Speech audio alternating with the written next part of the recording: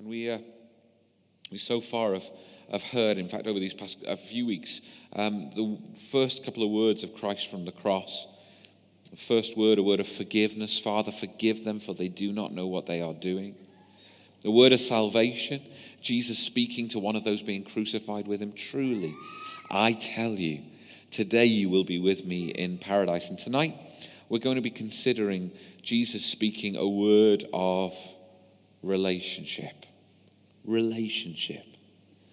Ultimately, I guess, one of the profoundest things about life with Christ is the fact that he doesn't invite us solely into a method of living or some sort of structure. This is not a 10 things we need to do to get saved kind of system. In fact, Jesus, when he invites us into walking his way, invites us wonderfully and unexpectedly into a way of relationship. That Jesus Christ recognizes our utterly broken, cast adrift nature when we are in our sin. And he comes to us, not solely kind of launching out some sort of life raft for us and leaving us to our own devices, but in fact, hauling us in. He makes that deep and lasting connection with us. And once Jesus gets a hold of us in that most beautiful way, he doesn't walk away. He doesn't let us go. He invites us into relationship. Tonight, I hope we can see from the scriptures that relationship is what we truly need. A relationship with Jesus. There's an interesting case to make. And perhaps an interesting case to make in the society in which we live, in which there are so many competing things for our attention, so many things that will tell us this is the way of satisfaction, this is the way of fulfillment, this is the way of hope. As we move into this season of Lent, a season that's oftentimes, in fact, all about stripping away some of the things that really don't have so much meaning in life and allowing our life to be refocused once again on what is deeply meaningful. We enter into the season, not just through pancakes, but through a little thing called Ash Wednesday. It's not something we practice so much in our kind of tradition of church, is it? But of course, those ashes there, often mixed with oil and placed upon the forehead in the sign of the cross, has so much meaning, one of which being ash, speaking of the dust, that is from dust we have come, and to dust we will return. In light of this, what will we do with Jesus? It was a movie, interestingly enough, 1973, I think, called Ash Wednesday. You'd think it'd be kind of a biblical movie. I'm not entirely sure it was. I don't know that much about it, but I read that it starred Elizabeth Taylor, who played an aging woman who wanted to return to the heights of her beauty. In pursuit of that obsession, she boarded a plane to Switzerland, where she undergoes extensive plastic surgery. The doctors promise her that afterwards she will look 20 years younger. Does anybody want to look 20 years younger? It's none of you guys, because none of you are even 20, are you? It's disgusting. 20 years younger, you not even exist, but anyhow. Following the surgery, with her bruised face wrapped in bandages, Taylor dons dark sunglasses and decides to go for a walk. Slowly, in great pain, she strolled the streets of Geneva. Seeking to find a place to stop for a rest, she entered an old stone church. Hidden in the back row of the sanctuary, she is like a new woman waiting to emerge from a gauze cocoon until she is approached by an elderly priest making his way through the congregation. It is Ash Wednesday. And carrying his bowl of cinders, he pauses in front of Taylor and intones the ancient litany, "Remember, you are dust, and to dust you will return." That's a bit of a reality check, isn't it? 20 years younger, you could go 30, 40, 50 years younger. Remember, you are dust, and to dust you will return, and prompts this the rest of the movie. Any improvement, no matter how striking, is simply temporary. What are we longing for in life? Longing for that kind of improvement? I don't know. Maybe you're longing for some improvement in your bank balance. Some kind of meaningful chuckling around the room. There's a story that's told of a man who, while walking on a beach, found a used magic lamp. He rubbed the lamp and the genie appeared, as they do in these things, inviting him to make a wish. Well, the man pondered for a moment and then had a great idea. He requested a copy of the stock pages from the local newspaper, dated exactly 1 year into the future. With a puff of smoke, the genie disappeared, and in his place was a copy of those stock pages 1 year in the future. Gleefully, the man sat down to peruse his trophy. Now he could invest all his money with certainty, knowing which stocks would rise. And guess whose name was at the top of the list? Well, it was his own. Confused, he wondered why. Well, it's because above the stock listings were the listings of obituaries. And there, the stock market gains became less important, looking at life from an eternal perspective. You know, they're daft stories, I guess, not really kind of speaking to the substance of our lives, but the truth of the matter is, we look this way and that for what will bring us satisfaction in life. And not just us, but those around us, no doubt. Maybe friends, maybe family, maybe those that you're going to be working or studying with tomorrow. None of these things truly satisfy. What do we really need? What do we really need? In John chapter 19, the scene of the cross is described for us. And there in verse 25, John describes the scene. It's bleak.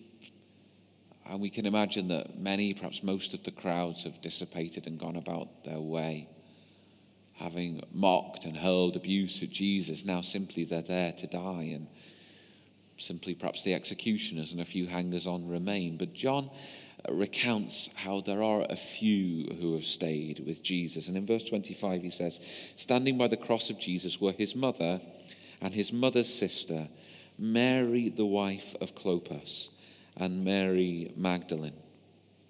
We don't know a huge amount about some of those names, but one thing is quite striking immediately, isn't it? That it's just ladies, just women who had remained. And in Mark chapter 14 and verse 27, we find some of the reason. You see, all of those disciples, the men who had been close to Jesus, had largely scattered. Scattered when the going got tough. Scattered when their lives also seemed in peril, as well as the one they called teacher. And only the women have gone to the cross for the most part.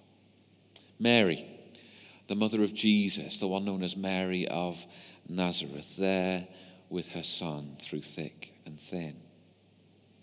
Salome, the Gospels recount, is there also. It's probably Jesus' mother's sister, also possibly then the mother of James and John, two of the disciples. Mary then also the wife of Clopas, and some scholars wonder whether Clopas is another spelling for Cleopas. And we looked at the two disciples walking along the road to Emmaus with Jesus, Cleopas and one other, probably his wife. Is this the lady herself here at the cross? She is clearly somebody who is intimately involved with the circle of Jesus, looking upon him, not willing to leave him. And then Mary Magdalene as well. That lady once delivered of 7 demons, moved by God, moved powerfully and profoundly from darkness to light, from the things of hate and horror to the things of love and life. Soon, wonderfully, to be the first to see Jesus risen from the grave. And as John tells the story of this gathering of ladies around the cross, there's one person he doesn't note, and it's because it's himself. But as he continues the story, he comes into the narrative. You see in verses 26, 27, the story continues that Jesus saw his mother and John, called the disciple whom he loved, standing nearby. And Jesus, he says this to his mother, "Woman, behold your son." Then he said to the disciple, behold your mother. And from that hour, the disciple took her to his own home. In just a moment, a simple statement, a few short words, everything has changed for these two. There they are, close to the cross, close to the Christ, and to be close to him is to allow for such a thing, that their entire life and everything about it might be reordered according to his will, according to the love of Jesus. We saw already, just as we listed those ladies around the cross, how there were quite possibly, quite probably family connections between them. But family was a pretty fraught thing for Jesus and his circle. Yes, there was Mary, the mother of Jesus, but none of his siblings were there. At this point, it seems probable, certainly knowing what we do from earlier in the Gospels, that they still didn't believe in Jesus, in who he said he was, or in his mission and his purpose in the world. Mark chapter 3 tells us a story of how the brothers of Jesus come on one occasion to take him home. Why? Because they thought he had lost his mind. It's a tragedy, isn't it? It's an injury, it's an insult, it's something so fractured in their relationship that seeing Jesus and all of the wondrous things that were coming out of his mouth and seeing him heal and restore and bring the kingdom of God into this place, this earth, like nobody ever before or since, they thought he was mad. And still at the cross, as the life ebbs from his body, they couldn't bring themselves to be there. Family was a difficult thing.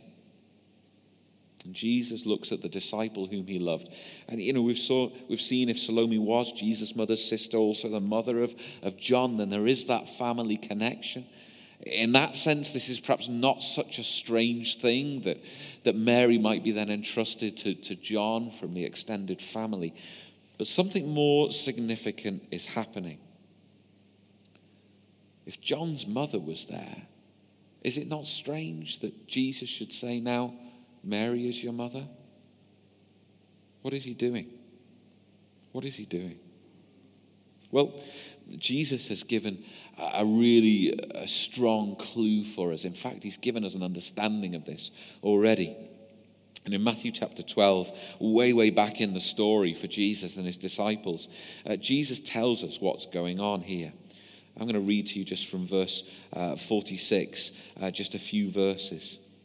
In Matthew 12, verse 46, it says that Jesus, while he was still speaking to the people, behold, his mother and his brothers, his natural family, stood outside asking to speak to him. But he replied to the one who told him, to the man who told him, "Who is my mother and who are my brothers?" And stretching out his hand toward his disciples, he said, "Here are my mother and my brothers. For whoever does the will of my Father in heaven is my brother and sister and mother." I don't know, do you ever put yourself in the shoes of the people in the Bible stories? Do you ever try and do that? Ladies, perhaps, would you imagine what it would be like to be Mary in that scenario? Gents, we can be the brothers of Jesus, perhaps. This Mary who visited by the angel those years ago, and her entire life, her entire world had been turned upside down, and yet she humbly submitted herself and said, "As you've said, let it be to me." Humbly surrendering herself as the Lord's servant. Her entire life turned upside down. And yet when she comes then with her other boys to speak to Jesus, all of a sudden she gets this wake-up call, this shock of reality, that actually there isn't a special place for her in God's family over and above all of the others. I imagine actually Mary dealt with that pretty well. This lady for whom humility had been a hallmark of her life. This lady who simply had to humble herself right from the get-go that Jesus was going to turn everything upside down, is then at the end of our story, the mother who is there at the foot of the cross.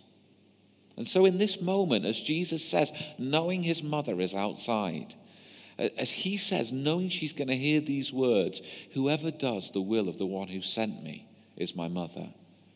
Well, you've got a choice, don't you? Can you be offended? You certainly could. Or can you embrace this? It seems to me that if Mary is then going to be at the cross, she was one who embraced it. I think the brothers had further to go rather. I hesitate to say it, but sometimes blokes can be a little bit stubborn. I'm not going to ask for any amens at that point. It's a new family. I know aren't families needed? Isn't God's perfect plan for the new family, his church, so needed? Oh, we live in an age of pretty fractured society, don't we? And at the moment, you open the newspaper every day or turn on the news every day, and it's knife crime predominantly, isn't it, at the moment? That's what's really capturing our attention, although truth be told, it could be one of a number of ills of society that could be plaguing our minds, but knife crime is one. I don't know whether recently you ever found yourself outside the Anglican Cathedral in Liverpool. Did you see? And there was this vast sculpture crafted out of knives, each one speaking of somebody who had been the victim of knife crime. And that sculpture now is moving around our country, going from cathedral to cathedral, I think. And it was vast, it was massive, dominant, speaking of the scourge of such a thing in our society. But that, as so many other things, symptomatic of ruptures and breakdowns and problems in our society. Just this week, I was chatting with a minister in Liverpool. He pastors a Victory Outreach over there, and they have an incredible ministry and a recovery home for people who want to get out of addiction. But there we were in Aintree, and we were talking about Birkenhead as well, and speaking about family breakdown and how we saw such similar parallels and similar circumstances, and the absence of so many fathers just simply disappearing from the scene, and how that is such a plague and a scourge on our society, and how so many families are struggling, wrestling to stay afloat. All of these things, these symptoms that flow from it. And how oftentimes as well within our society we hear of what's often called an epidemic of loneliness. I don't know, it kind of almost medicalizes it, doesn't it? But truth be told, an epidemic of loneliness, it's real people, real stories, real individuals lost and alone without any connection, without anyone to call family. Isn't God's perfect plan for his family, the church, more needed than ever? Jesus Christ upon the cross, he profoundly institutes something. It binds people together in an unbreakable relationship of love in a way that he's already taught us is something that speaks of our oneness under Father God. Jesus brings us into relationship. He brings us into family when he speaks to us from the cross. Don't ever fool yourself into thinking that you can hear the message of salvation from Jesus to you and then spin yourself off into some isolated Christianity of your own making. Jesus doesn't speak that Christianity. He doesn't speak that faith. He speaks a faith that unites us as one under one Lord and one God. He invites us to know God as our Father and to know the joys of what it is to be a family. Doesn't mean it's easy. Hey, being in relationship with Jesus isn't easy. This is the Jesus who, when he speaks about family, actually says, unless a disciple, one who follows me, actually hates everything that has come before and prefer the way of following me, then they have no part of me. Well, that's not an easy thing to hear, is it? This is the Jesus when speaking of the profound nature of the new covenant in his blood and the way that we can enter into new life through his brokenness, says that people who want to follow him must eat of his flesh and drink of his blood. Well, there's a message that doesn't really go down well nowadays, does it? It's not easy to be in relationship with Jesus. He speaks a challenge, he speaks a mystery, but he invites us into it nonetheless. No matter how many hard things Jesus said, would say, does say, will say, the Bible teaches us that people wanted to be with him, didn't they? Because he's beautiful. Because he's majestic. Why are you here this evening? Is it perhaps because you want to be with Jesus? Is it because he's beautiful? Is it because he's majestic? What does relationship with God look like? Well, Jesus, in his time here on earth in particular, showed us that really the touchstone of his life, the center of it all, was his connection, his relationship with his Father. Time after time after time, Jesus would take himself aside to pray, to be in conversation and communion with his Father. 3 of these 7 things that Jesus, these 7 words that Jesus spoke from the cross, are prayers. Before he was to be arrested, Jesus invested himself deeply in prayer through the night, and it wasn't for the first time. And Jesus shows us how integral it is for us to allow this relationship with God to flourish. It's through prayer. Even when he teaches us how we should pray, he begins this prayer with our Father. It's a prayer of relationship. It's a prayer of family. I don't know about you. We repeat the prayer often, don't we? Time and time and time again. I get the privilege of speaking week by week with some elderly folks, and they're lovely. But 1 or 2 of them, they are significantly elderly, and their engagement with the world, shall we say, is not quite what it once was. Am I putting that delicately enough? I think I am. And some of the stuff that we talk about, and even some of the hymns that we sing, it kind of, you can see it's just, it's going by them. And they get me to come and talk with these folks after lunchtime, which is the graveyard shift as well, isn't it? So everyone's falling asleep at the best of times. But, I plow on manfully. I'm well used to putting people to sleep when I preach. So we do this. But right at the end of when we gather, we always finish off with praying the Lord's Prayer. And I tell you, something really quite powerful happens every week when we do so, because we say, let's pray as Jesus taught us. And then maybe 20 senior saints all click in that moment. And word perfect, and let me tell you, with real meaning, pronounce this prayer, our Father. I don't know how many dozens, scores, hundreds of times that folks who are in their 80s, 90s, or hundreds even have said those words. But we would do well not to get too familiar with them. They're powerful. They're profound. The very fact that you are invited to be in relationship with God and call him your Father, it's a wonder. There was a German scholar in recent years who did a bit of a study into this. He researched through New Testament literature and discovered, in fact, in the entire history of Judaism, in all the existing books of the Old Testament and all the existing books of extra-biblical Jewish writings, right from the beginning, all the way until the 10th century AD, in fact, there is not a single reference to a Jewish person addressing God directly in the first person as Father. No one did it. No one.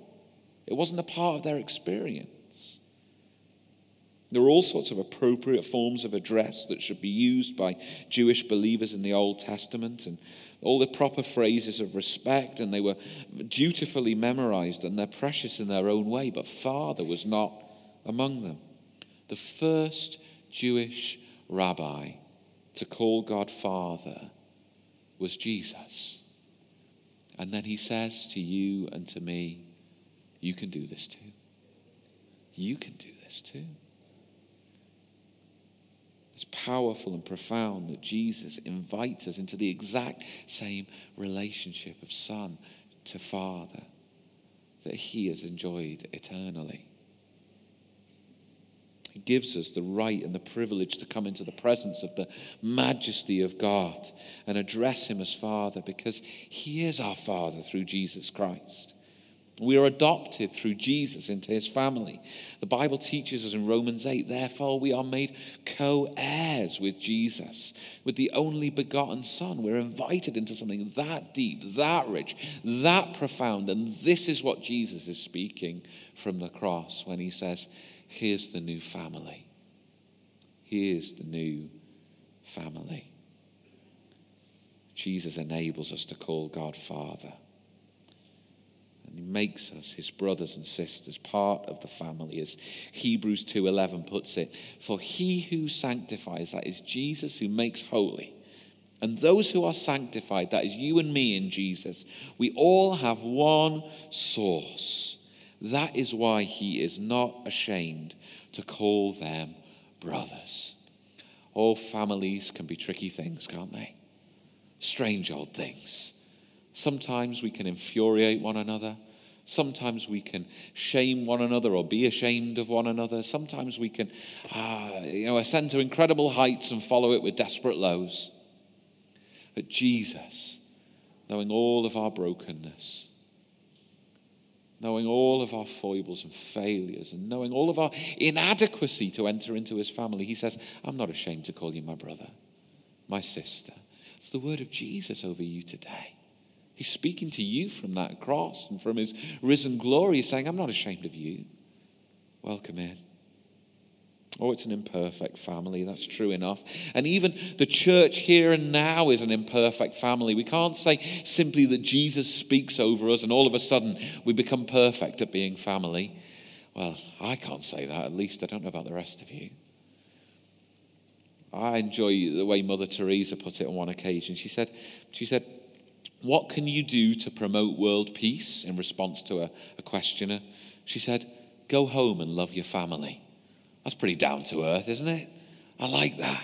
I like that in every sense of it, but I like that in the sense of the church particularly. You want the church to flourish? You want it to thrive? You want to see your brothers and sisters in Christ come alive with all of the possibility of what it is to know God as their Father and to walk in the wisdom and the ways of Jesus? Then love them. And not just on a one-off occasion, but always and evermore, over and over and over again. Do you know, that's what the testimonies that people have been sharing about our transformed communities are about. It doesn't get possible to see God's kingdom come. It doesn't get possible to have opportunity to share the gospel without first realizing that we are one in God and we love one another as sent ones on a shared mission. This is what you're being called to be extended families of missionary servants, people who are upwardly moved towards God by Jesus Christ, inwardly loving one another and outwardly prompted and sent by the Holy Spirit so we might see change within our world. You can't do this alone. You weren't made to. Again, the writer to the Hebrews, and we're going to draw to a close with this.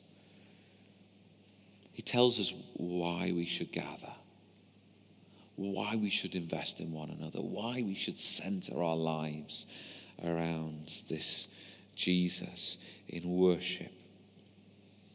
And in Hebrews chapter 10, we could read these words. Therefore, brothers and sisters, since we have confidence to enter the holy places by the blood of Jesus, by the new and living way that he opened for us through the curtain, that is through his flesh. And since we have a great priest over the house of God, let us draw near with a true heart, in full assurance of faith, with our hearts sprinkled clean from an evil conscience, and our bodies washed with pure water. That bears reading again. You should do when you go home. Give yourself full confidence in the faith that you have in Jesus. We continue. Let us hold fast the confession of our hope without wavering, for he who promised is faithful. And let us consider how to stir up one another to love and good works, not neglecting to meet together, as is the habit of some, but encouraging one another, and all the more as you see the day drawing near. There's Jesus on a cross. And the writer to the Hebrews speaks in it's graphic, but it's powerful. Jesus on the cross, he is very literally opening up a new and living way for us through his flesh. Those who were there, those ladies and John looking upon him, they would have seen the literal truth of this. His body is being broken. And what does that new and living way look like? It's a full assurance of salvation, washed clean from an evil conscience. It's being given this access into the family of God, this adoption, this fatherhood, but it is also being welcomed into the family of God. And so Jesus speaks.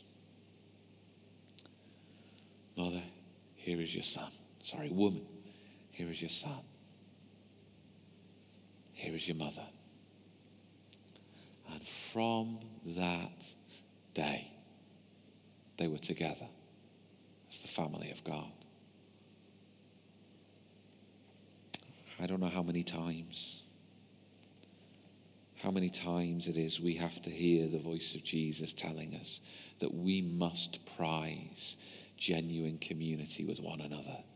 We must prize what it is to truly, really, intimately, powerfully be the family of God. Oh, I am thankful that for Mary, that woman of great humility, and John, that man of great love, they just had to hear the words of Jesus once, and they established the family of God. Don't know what it is that we're perhaps lacking in. Humility, love, I don't know which. But over and over again, the call of God comes to us to say, when will you love one another like I've called you to love one another? When will you invest in one another as though you really and truly are my family here on earth? Please, God. Please, God, that we won't keep on hearing his call and then going about our business as usual. Please, God, that we'll begin to love one another, that truly says we've understood, we've heard, we've embraced, and we want to show that love in the world.